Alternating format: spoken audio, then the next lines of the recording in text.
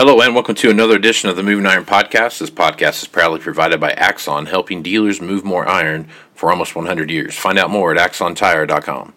Axon was started almost 100 years ago out of a passion for keeping agriculture moving. It's that same passion that drives them today. With a vision for a better experience for both farmer and dealer, they set out to create a better way to move more iron. When you partner with Axon, you get immediate access to a full range of products and solutions designed to meet the complex needs of today's grower. Axon carries all major brands and sizes of tires, wheels, and tracks. From custom colors and sizes to fully customized wheels, you can have the solution for virtually any problem today's farmer is trying to solve. To find more or become an Axon dealer, please visit axontire.com. Moving iron in the 21st century. Hard-working people working hard for you and me. Moving iron time and time again. Through the years you'll find us here.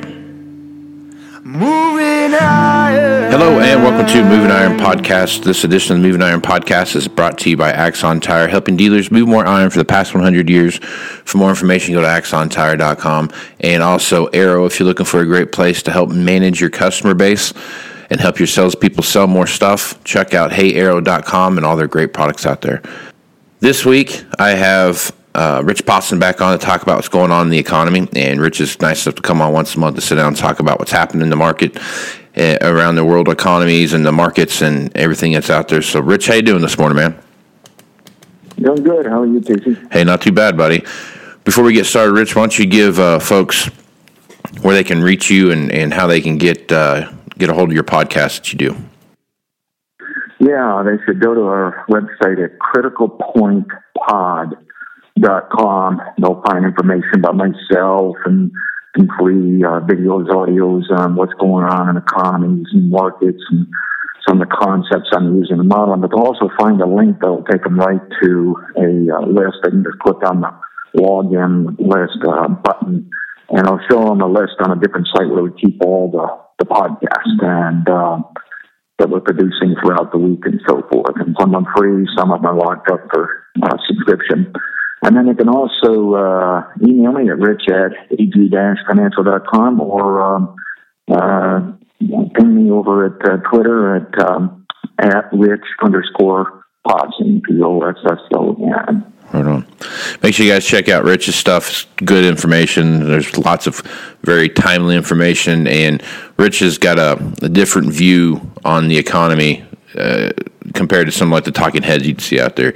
I'd say Rich is more in line with what's actually happening, not what they hope to happen. So, Rich, thanks for being on the podcast here. Well, before we started rolling here, we kind of sat down and started talking about what we wanted to make sure we hit, and your list just kept growing and growing and growing. So there's a lot of things happening right now, and especially on the inflation front. And you take a look at all the stuff that's going on right now, supply chain issues. We got inflation that's just continuing to grow. You look at the commodity markets and where they're at right now. They're probably geared up to have some inflationary run-ups here after post-harvest. Sean Hackett and I talked about that on our last edition of the Moving Iron Podcast Markets. And you take a look at interest rates. They're not necessarily going up any, but the Fed keeps hinting that they're going to start this what they call it, quantitative, or not easing, easing of the tapering of some of this inflationary or this monetary movement here that they're doing. So I guess, Rich, as you take a look at what's going on out there with inflation, how is the overall economy shaping up right now?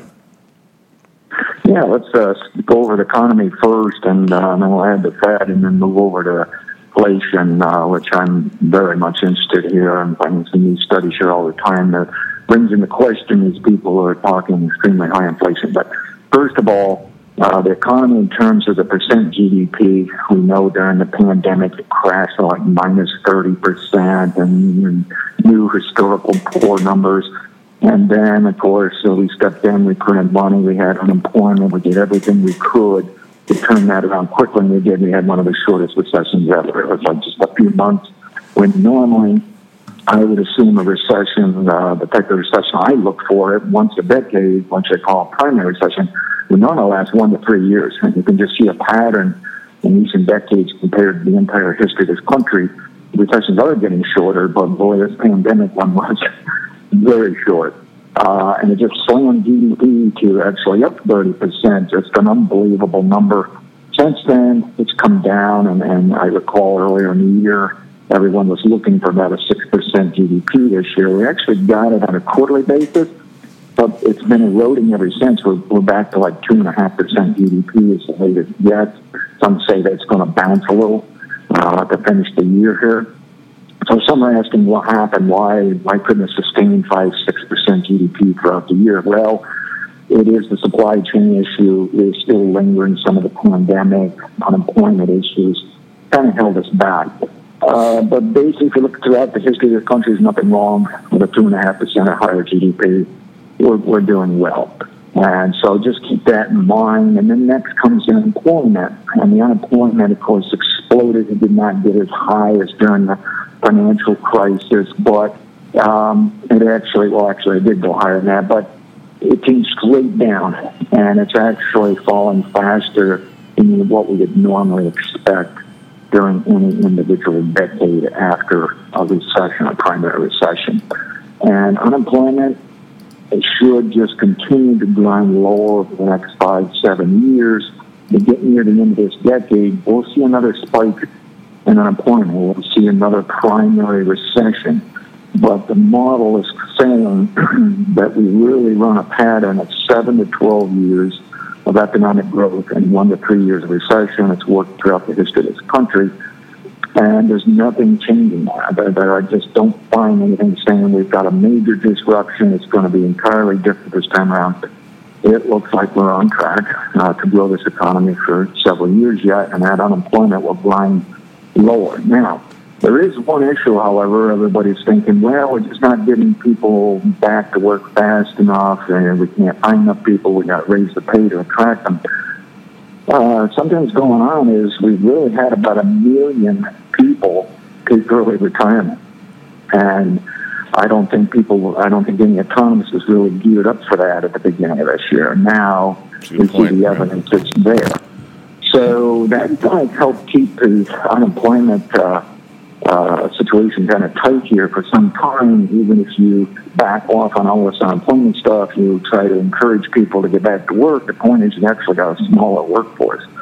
So that's going to be some lingering issues that are good and bad. A good in the sense can help support wages, get more money into people's pockets than what they used to for those who are working. On the other hand, for business, a bit higher cost and a bit more frustration on where you're finding those workers. Now, of course, over time, we'll work through this. You're going to have young people getting old enough to work, and we'll replenish that. But it is interesting how we hit the right moment that 1 million people just said, you know what, I can live for what I got here. I don't need to keep working. So we have to monitor that. Now, in terms of what's going on in terms of day-to-day business in our economy, yes, we still have this supply chain issue, but it's interesting that I just saw a chart this week that the ports off of California actually show quite an improvement of moving. They are moving stuff faster than they normally would. It's just the bottleneck lasted so long that we still have something like 100 ships out there waiting to get unloaded. So it looks terrible when normally we'd have probably 30 ships. So, but the point is they really are moving faster. So I think this whole supply chain issue will be cleared up next year. I hope it would be this quarter or next quarter. Probably going to take a little longer than that, but it doesn't look like you can see the light at the end of the tunnel. So I just don't see that damaging our economy. May be frustrating at times if you're waiting on something, but it looks like we're going to get through that. On our export side for the world, I noticed the percent year-on-year exports has backed off a bit. And I don't view that as a negative for the global economy or the U.S. economy, but I wonder, can it temper some of this inflation story that we're not moving quite as busy here on the export side? So we do want to factor that in as well. Let me scan through some of my notes and my charts here, what I wanted to talk about on the economy. I think that pretty much wraps it up. We do want to touch base on the consumer sentiment. Did something interesting that I haven't seen since the 2000s. And what it is the consumers, of course, were pessimistic during the pandemic last year. You can see Michigan University consumer sentiment just slammed down. And then it recovered into this year, but just recently started another drop and is even lower than during the pandemic last year. So people are even a bit more concerned or pessimistic. Well, you might think, this means bad things are coming, the consumer's going to back off. History shows that back in 2008, 2009, when we had the financial crisis, that, yes, everybody was pessimistic, but 2 or 3 years later, they were even more pessimistic, and they were wrong. So this indicator is a contrarian indicator, and I'm betting consumers around again that this was, you normally get a seasonal drop anyways. In September, October, people just become a little bit pessimistic during that time of year. It even impacts the stock market. But this is on a bigger scale here where I think it's like a little bit of an aftershock from last year. People get a little concerned, where are we going with inflation? Where are we going with unemployment? Where are we going with, any COVID fallout or additional issues with COVID? But my guess is this is actually a signal to be rather optimistic. The consumers are going to be coming back online early next year.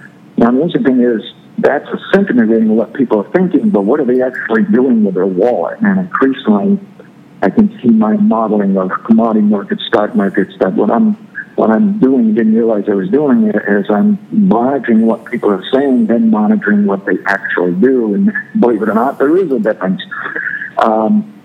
If you look at credit card and gasoline payments, if you look at a variety of credit card-based consumers, they're spending well. And it looks like there's going to be more spent next year is how the trend is working. So granted, we still have some issues in our economy, but it looks like we're working through it. And I think the consumer is just seasonally pessimistic here. Seasonally, they're going to be optimistic next year.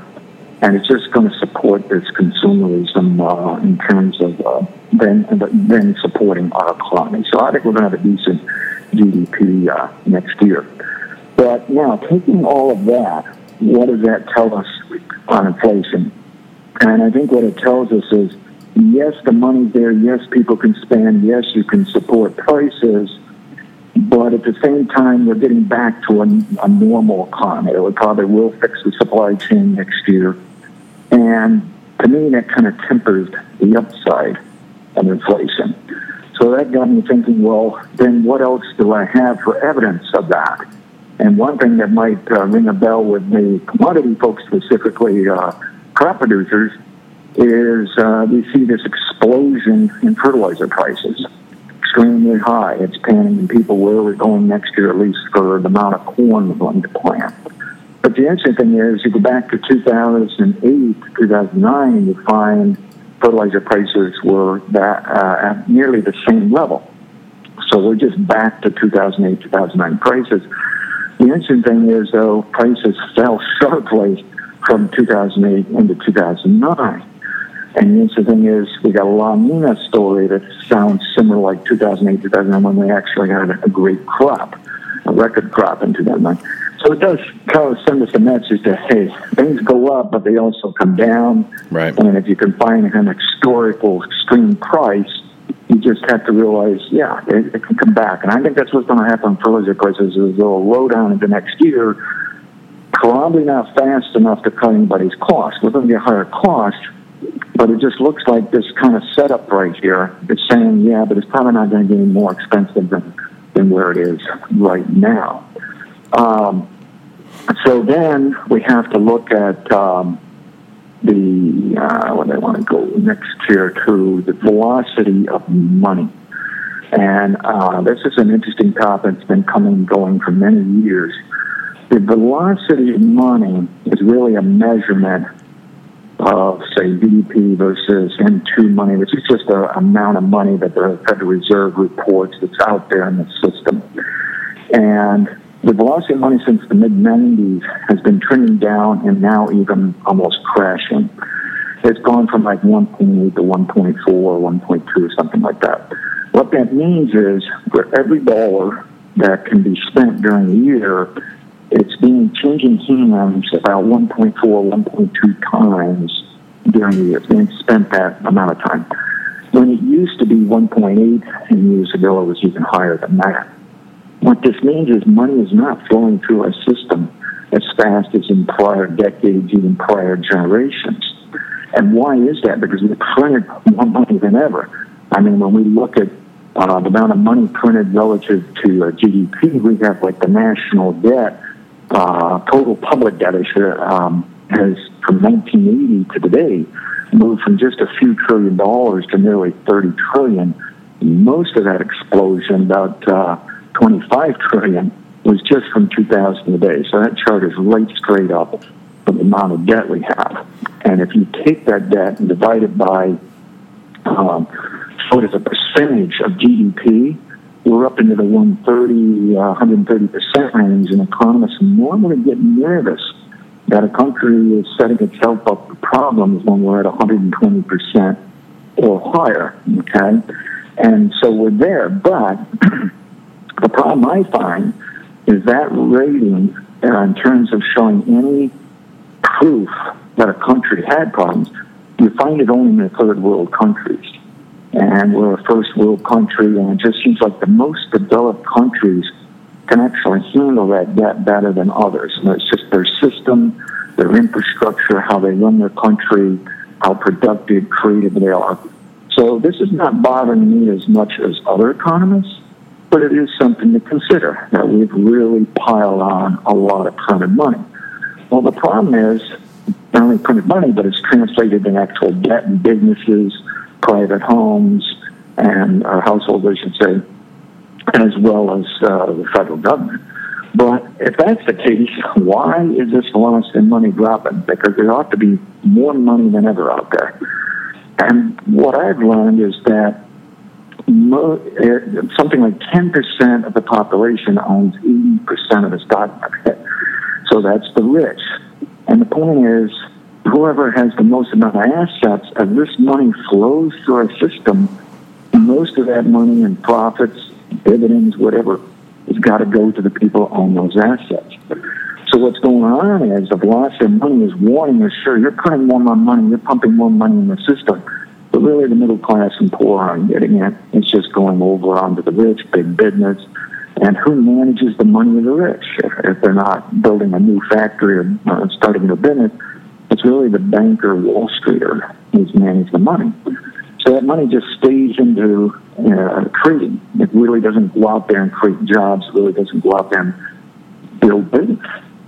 So we have a real problem in this country. A lot of this printed money is really going nowhere, doing nothing, and it's not showing up, at least in the middle class and the hands of the poor. Therefore, they can't spend it. And inflation, if you look at when we've had the highest historical inflation in this country, it's when people were spending money just as fast as they could make it, and they were making more money. So it's an interesting scenario, and a kind of a concerning one here, that it's like the Fed's doing all this work to try to build the U.S. economy when really the system is just putting most of that money in one small area. And that just tells me that's why in the past it had been difficult to raise inflation, because a lot of that money just wasn't even going out there to be spent out on Main Street. It just couldn't push inflation higher. And I think that trend is still locked in place here.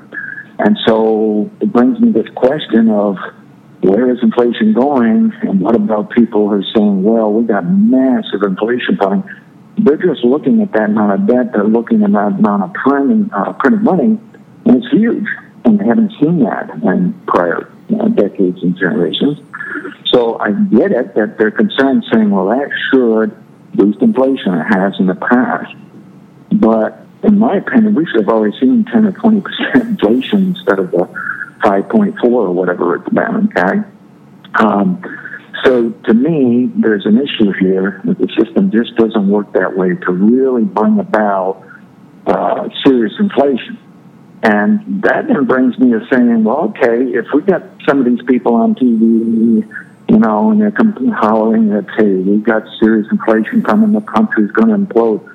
The conclusion, some of them are actually trying to encourage the Federal Reserve to raise interest rates and temper inflation. Some of them are simply believe this is going to happen, and then making huge bets in inflation products here to move the markets higher and to help push inflation higher.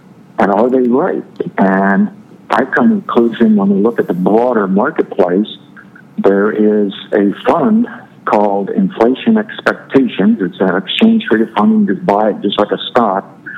It's actually tied to the debt market that has built-in inflation protection. They're called TIPS. And that product, basically, that shares have exploded from like 22 on up to around $30 last year and this year. But we can now see that for several weeks here, it's kind of acting toppy, like it doesn't want to go higher. And I think what's going on is some of those investors betting on high inflation are saying, maybe this won't continue to move higher. Maybe it's high enough, and they're starting to back off. So I'm using that fund as a bit of a clue here that not everybody's on the same page for some serious inflation. And that brings me to another fund that is a steel company. It's called the Bayonet Steel ETF. It's the same story, a big run-up from last year into this year right along with the stock market and the recovery of the economy. But really, it has rolled over the past 4 or 5 months. It's come down. And I'm thinking it's really flashing a signal that investors think, even if the economy is growing, steel companies have already made all they're going to make out of this recovery, which also tells me there's a good chance prices are about as high as they're going to go. And that things can back off. So to me, in fact, my model's already said for that inflation fund and for the steel fund, it's in a minor long-term bear market into about mid-next year. It ought to pull down. And that doesn't sound like an inflation story if it moves lower. Another one I'm watching is called the Breakwave Dry Bulk Shipping ETF. And it relates to cargo ships doing dry bulk, so that would be coal, it would be grains, probably fertilizers, things like this. Same story, big run-up from last year into this year, but that fund has come down a huge amount here. It's dropped from about $43 on down to about $22 in just the last couple of months here. And again, I think it's warning, hey, the big rush is over in terms of how high we get the shipping cost and how much money can be made out of the shipping business. And that's usually what happens with these freight costs is coming out of a recession, sometimes it's a few years after a recession, sometimes immediate. This time it was immediate. The ocean freight rates just exploded. And then what they'll normally do is drift lower throughout our economic expansion, our growth in the economy. So from those Rich, I got a question here, Rich, real quick. All right, so go back here to the shipping thing and the number of ships that are off California, and I know coming from China and coming from Japan and coming from the Pacific side, there's a ton of ships sitting out there, but what's the hang up? You go around to Texas and the ports there, they're running 24/7 and they're cranking stuff out there. Where's the disconnect at? Why is there such a disconnect sitting outside of California and not in the Gulf? Yeah, well, I tell you something. It's they got behind because they didn't have the help, didn't run the schedules. Now they got the help, they're running the schedules, but they still have a ways to go catching up. What I find a little disconcerting is there's someone on the shipping side has been tweeting quite a few ideas how to fix it. He brought out an important thing on regulations and whatnot. I think it was the San Diego port. I may have that wrong. But he was using it as an example, saying you've created this chain reaction where you can't move this component fast enough, therefore it backs up that one and backs up another one, and next thing you know, the entire ship is just not getting unloaded. And what he was saying is like there's they have these I want to call them warehouse, but they're actually like a lot where they put in those cargo containers. They have a regulation you can't stack them more than 2 containers high. He pointed out that those containers, the way they're designed, you could stack them 6 containers high. Right. And so he was implying that there ought to be a temporary relief on that regulation, stack those 6 times. And he says then that reverses this chain reaction in the other direction, where you're going to wind up unloading those ships faster. So there is some things that could be done on this regulation and just overall management there. But, are they going to do it fast enough? And I'm a little bit concerned there's some that just feel like, no, all this whole supply chain is just standard economics. You run your prices higher because the demand's stronger. Your supply's not catching up. It's got issues. But the higher price is going to resolve that, and then pretty soon you got your supply. Well, I wonder if this isn't one of the moments to not necessarily be a standard free market capitalist type economy and just say, we need to fix a few issues here to help out. Yeah. So, my advice out there in California, if you've got regulations like that, hey, make a temporary change and let's speed up this recovery, as opposed to saying, well, nature will just take its course. It'll work back. And it looks like, yes, it will work back. But why not help speed it up temporarily, okay? Then you can put it back the way you would normally expect business to be done. Yep. All right, one more question then, back on the velocity of money thing. What, I guess in your opinion, as you take a look at that, like you say, all this money's tied up in investments and venture capital money, those kind of things. Bigger, more wealthy folks that are using that money to invest in things and what have you. But I guess as you take a look at what's going on there, what are some of the long-term effects of that? Right? You talked about how it's bad. There's not enough money going through. It's going to create we've got all this inflation that with money that we've created, and there's not enough of it getting spent back through, which is doing it. Give me an example of what some long-term effect of that might look like, 5 years down the road if we continue down the same path that we're on. Yeah, I think what it does is it limits just how high GDP can go. And it, I guess in a way, it's kind of protecting us in the sense of this money's locked up, not doing any negative side, but it's also not doing any positive side of creating more jobs, more businesses. It's just like the banks loan a certain amount, and then they want the rest of their amount being traded in bonds and the stock market and whatever else they're allowed to trade, instead of getting right out there and really boosting Main Street and saying, let's build a whole bunch of small businesses, And so it's like, I don't think the velocity of money is doing it on its own. I think it's just an indication that as the Fed prints money, it's like pushing on a string. It just doesn't have that direct impact and go, a majority of the money ought to just go right to the middle class and poor, and they find out they don't have to print anywhere near this amount of money to really generate more business on Main Street. And it's been something that everybody's been talking about. You hear this push on a string thing. They've said it for a couple of decades now. And I don't know whether the Fed just doesn't get it or whether they can't find how to change the system because they're not in control of everything in the country. Their mandate is just really help us out during a recession and try to stabilize markets. But at the same time, part of that does relate to our economy, and it's kind of like they just don't have a good, clear system here to put the money where it ought to be if you want a really nice GDP. And I think that's a warning here. We'll see how this GDP that it backed off some here in the third quarter. We'll have to see how that translates out through next year here. I think it will rebound, but are we going to get an aggressive GDP throughout this decade? And it is interesting that I think this blast of money is giving a clue. Well, you still have this old system that's really been holding back here for a few decades now, where you're just not making the loans and creating the business and boosting wages enough. And my thoughts are is that's also what's going to hold back inflation, keeping it from going as high as we might think when we look at how much money is printed. So coming into 2021, there were these, epic. Our GDP is going to be 6%, 8%, 9%. We had these big numbers that were getting thrown out there, and I guess as you take a look at what's going on now, it just feels like this whole idea of inflation is transitory. Which I don't know what the definition of transitory time frame is, but boy, they keep telling us that this is a transitory thing. What are your thoughts on that? And would you consider this inflationary period that we're in to be transitory?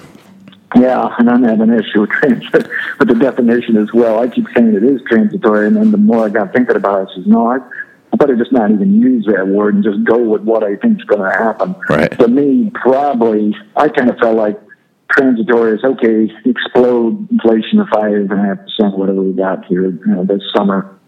Now you bring it back to that 2% benchmark. And in my opinion, it was transitory.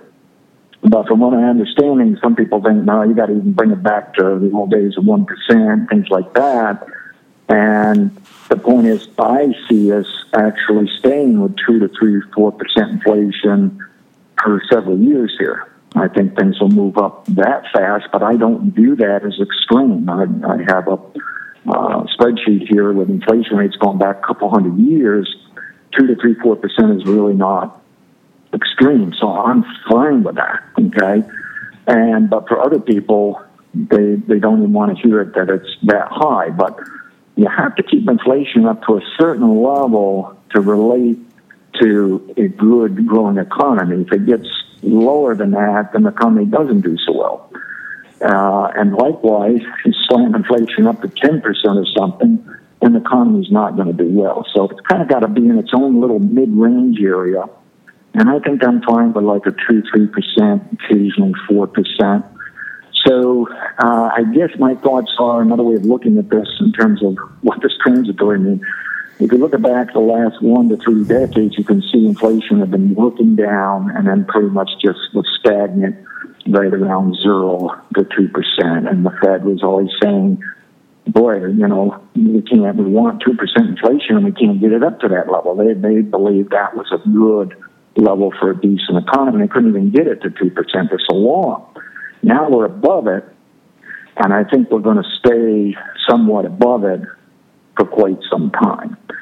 So I fully understand why some might say, well, then that's not transitory. I agree. It's staying here. But what I'm saying is the people are out there yelling, 1970s inflation, when almost every year was up 7%. I mean, think of it. Every year you're going into the store and it's up 7% year after year after year for an entire decade. Yeah. I've just not seen that, and I think this velocity of money is just one indicator. I don't think it's the problem by itself. I think it's just an indication the way our system works is it's harder than ever to push that inflation higher.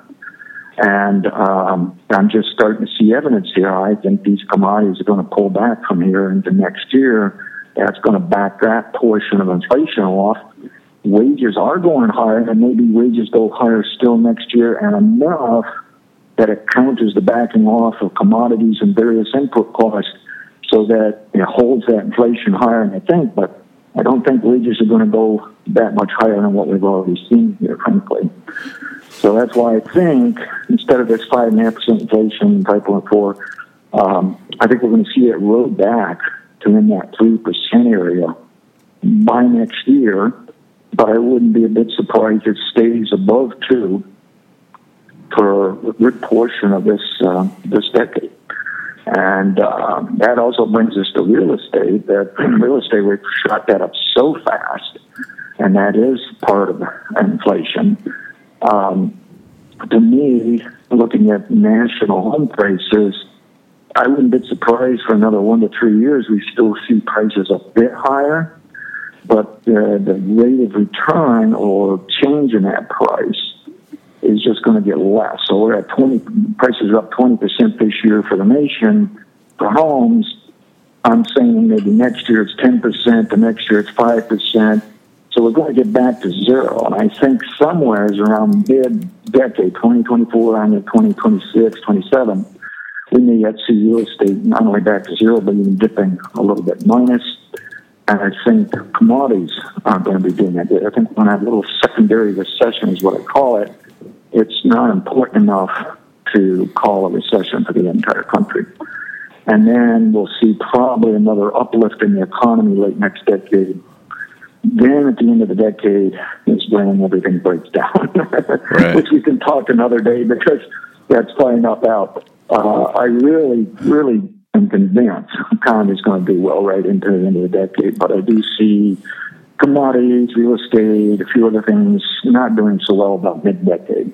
And again, I think this tempers inflation that we're just not going to see that explosion of this whole 7% year after year like the 1970s. Yeah. I think it's going to stay down that 3% area with an occasional blip up to like 4 or 5, something like that, and then back off again, you know. And it just seems to me that some of these people are out there just screaming that things are just going to explode any moment. I'm just not seeing the evidence in commodities. I mean, these commodities are starting to roll over. Oil's off $2 this morning, and I think it can work lower into next year. Now, that doesn't mean I'm, a serious bear on commodities coming down, and therefore that's going to pull inflation down a huge amount. I'm just saying we're going to back things off somewhat, you know.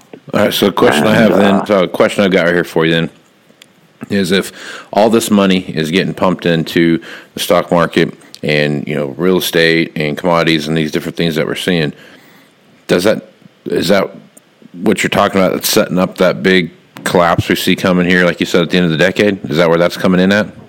Do you think sooner or later that all this, house of cards thing would sooner or later someone's going to open the door and a big gust of wind is going to come in and knock it all down?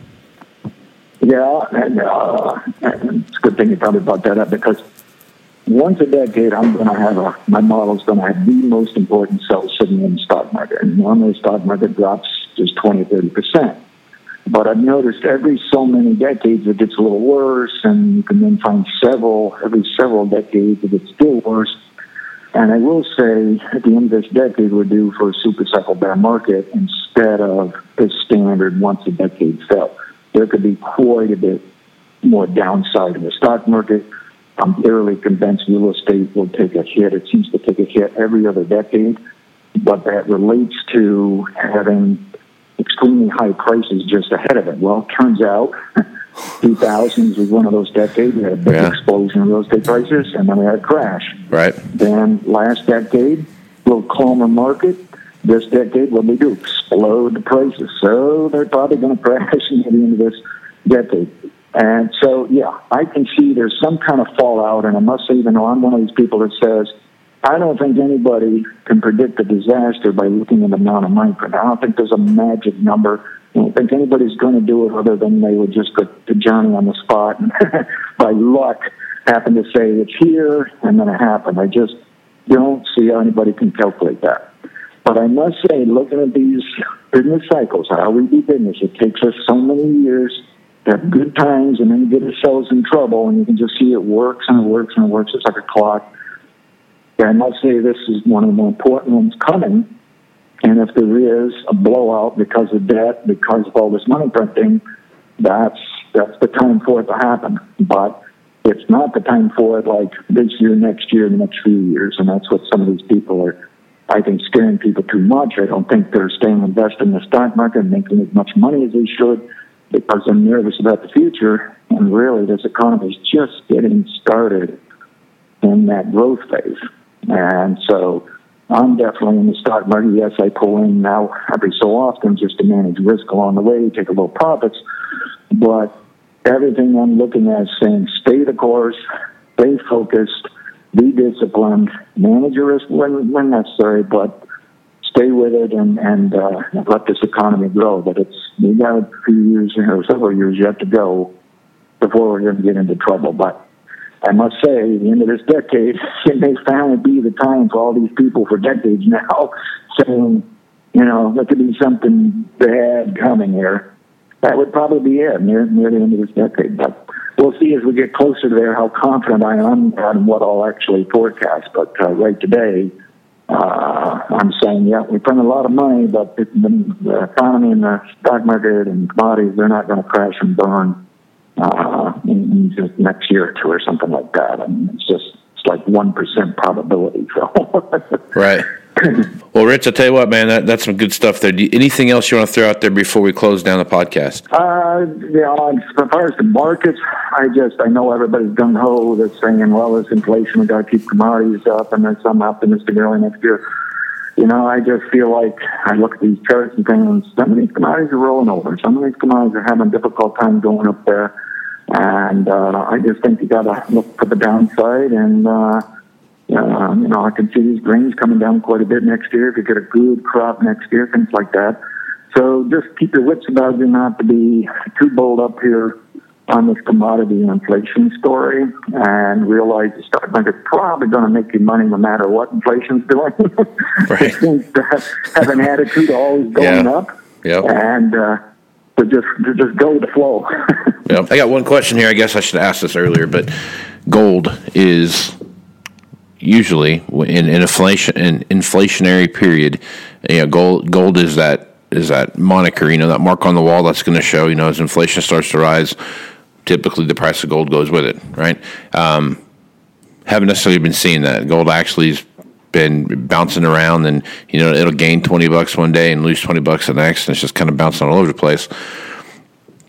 As you take a look at gold and Bitcoin and all these other quote unquote inflationary hedges, gold's been an inflationary hedge for a long time, but these other ones that are out there, I guess as you look at that, why is it if inflation is such a big deal, is it because of the money printing and folks on Wall Street and those kind of things that just have this kind of preconceived notion that if things go sideways, the government's just going to come in and pump money back into the system, and that's what's not driving the price of gold up? Or I guess what's your thoughts on why the price of gold isn't going with inflation? Yeah, I'm glad you brought that up. That was actually supposed to be a major point to gold, my philosophy of money thing. Gold is actually supporting this idea that this money printing is just not working to build inflation. It has been so lethargic. I'm surprised. I wasn't a major bull in gold anyways, but I've been bullish thinking, we're going to get a growing economy this decade. We're going to get higher inflation.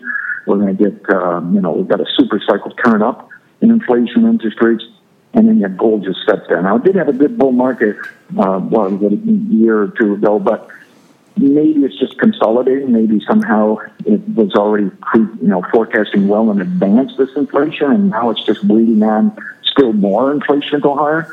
But frankly, I think gold is telling us that, maybe Bitcoin's stealing a little of its thunder as a hedge tool. But I think it's mostly the gold market almost acts like the bond market, where it's not that concerned of this inflation. So why isn't it? Because we know we got it. We got the highest inflation in many years. Right. And yet it's acting like, so what? And I think part of this relates to real interest rates, which is basically inflation versus interest rates. And the point is, I wonder if the gold market doesn't detect that, this interest rate market can move up a little faster, a little sooner than we'd normally expect during an inflation cycle, during an economic boom cycle. And that's going to take away from the need to hedge. It's going to limit the inflation. And here we are already talking about this taper that today we're going to hear from the Federal Reserve, whether they're starting taper. Next year, towards the end of the year, the markets are betting that the Federal Reserve will raise interest rates. And it'll be interesting to see if they follow through, because that's a little bit early for them in terms of how this business cycle works. But it might be a sign that's a good sign. They think the economy's got a solid footing and they want to get going earlier. But the point is, if we can raise that interest rate to try to keep up with inflation, then it'll actually limit the upside of inflation. And of course, we know you can raise interest rates high enough to even kill inflation, because that's what Fed Chairman Paul Volcker did in 1980. We're not in one of those scenarios. I don't think the bond market's out to kill inflation. I'm just saying I think the bond market is sensitive enough to it to keep rates up close enough to inflation that it just steals that thunder from these people saying we got a lot of inflation coming. And I think the gold market is right along with some of these funds I just mentioned, suggesting that, yeah, maybe on TV everybody's talking about much higher inflation, but apparently back at the office, they're not really betting that way. They're starting to back off. Yeah. You know? So gold, you know, I wouldn't be surprised gold can go higher in a couple of years here for jump inflation around 2023. I just say inflation ought to back off some next year, and I don't think gold can do too much. To quickly close out gold here, I could just simply say, if you like gold, you don't want it to take out this year's low, because that's a sign it's going to be very difficult for gold to go higher in the next few to several years, which would also be a sign there really isn't any inflation risk here. So interesting times, because you've got some smart people out there saying super high inflation, but it's like I can see where people are really putting the money. They're not betting on this high inflation the way they were 6 to 12 months ago. Yeah. And, why do you think that? Why would, I mean, obviously they're protecting their position. I get all that, but why would they come on TV and say adamantly that this is happening and then go over here and do something? I mean, they're protecting. I get that. Yeah, they're protecting their position, you know. But I mean, is there more to it than that? I think some of them on the hedge fund side, because they can get really intense on their own opinions and even a bit political. And I sometimes wonder, are they saying things to wake up the Fed that they truly believe you better start raising interest rates sooner than normal and clip this? But at the same time, they're actually managing their money, and I got to be careful how they behave and what they say.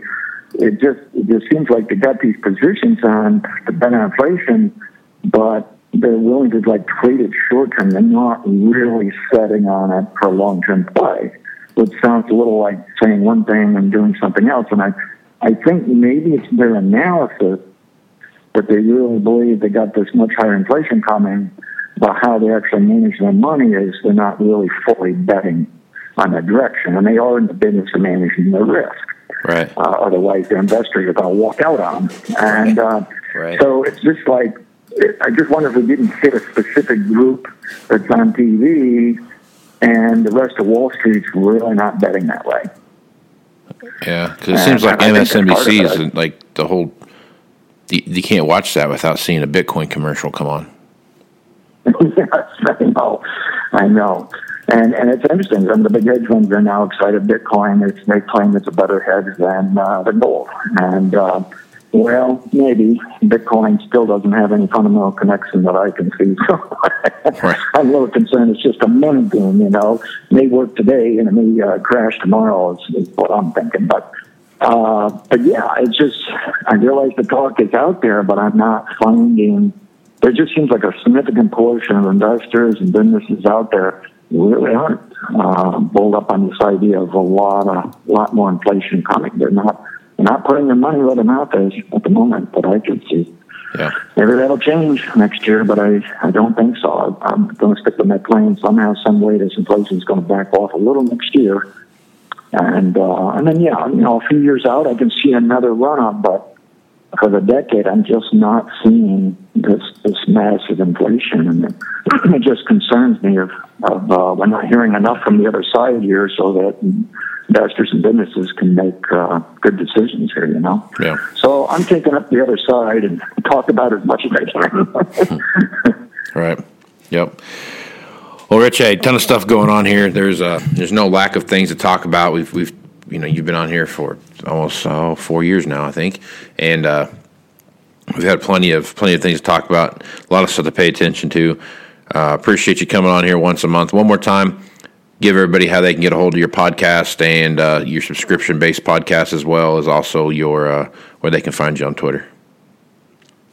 Yeah, so go to criticalpointpod.com, and if you want to go right to the podcast site for now, just click on the login. We're going to put a different button up there as well, but it'll take you to a list, and that list is just adding to it. It's a scrolling list of what we're putting out throughout the week on economy and markets and commodities and financial side. And then my Twitter handle is @Rich_Posson, Posson. Right on. Make sure you check out Rich. Follow him on Twitter. He's got a lot of good information he puts out there. A lot of good information on his website as well. That's for free. And also check out that subscription because there's a lot of great information there as well. So, Rich, man, appreciate you being on the podcast. Thank you, Casey. Right on. Well, I'm Casey Seymour with Moving Iron Podcast. Make sure you check me out on Facebook, Twitter, and Instagram. That's where you're going to find the latest editions of the Moving Iron Podcast. Also, go to movingironllc.com. And if you want to check out and see what Rich looks like, go to Moving Iron. Go to the podcast contributors on the website and scroll down there, and you'll see Rich's face there, and you can read his bio and what he takes, and kind of what his history is. And Rich does have a, no pun intended here, Rich, a rich history here in this business. So with that, I am Casey Seymour with Rich Posson. Let's go be smart, folks. Out. You want to have a meaningful competitive advantage to help sell more equipment. Whether you represent the sales, parts, or management department of an implement dealership, there's a surprising amount of complexity when it comes to tire, wheel, and track technology. Let Axon worry about that so you can get back to supporting your customers.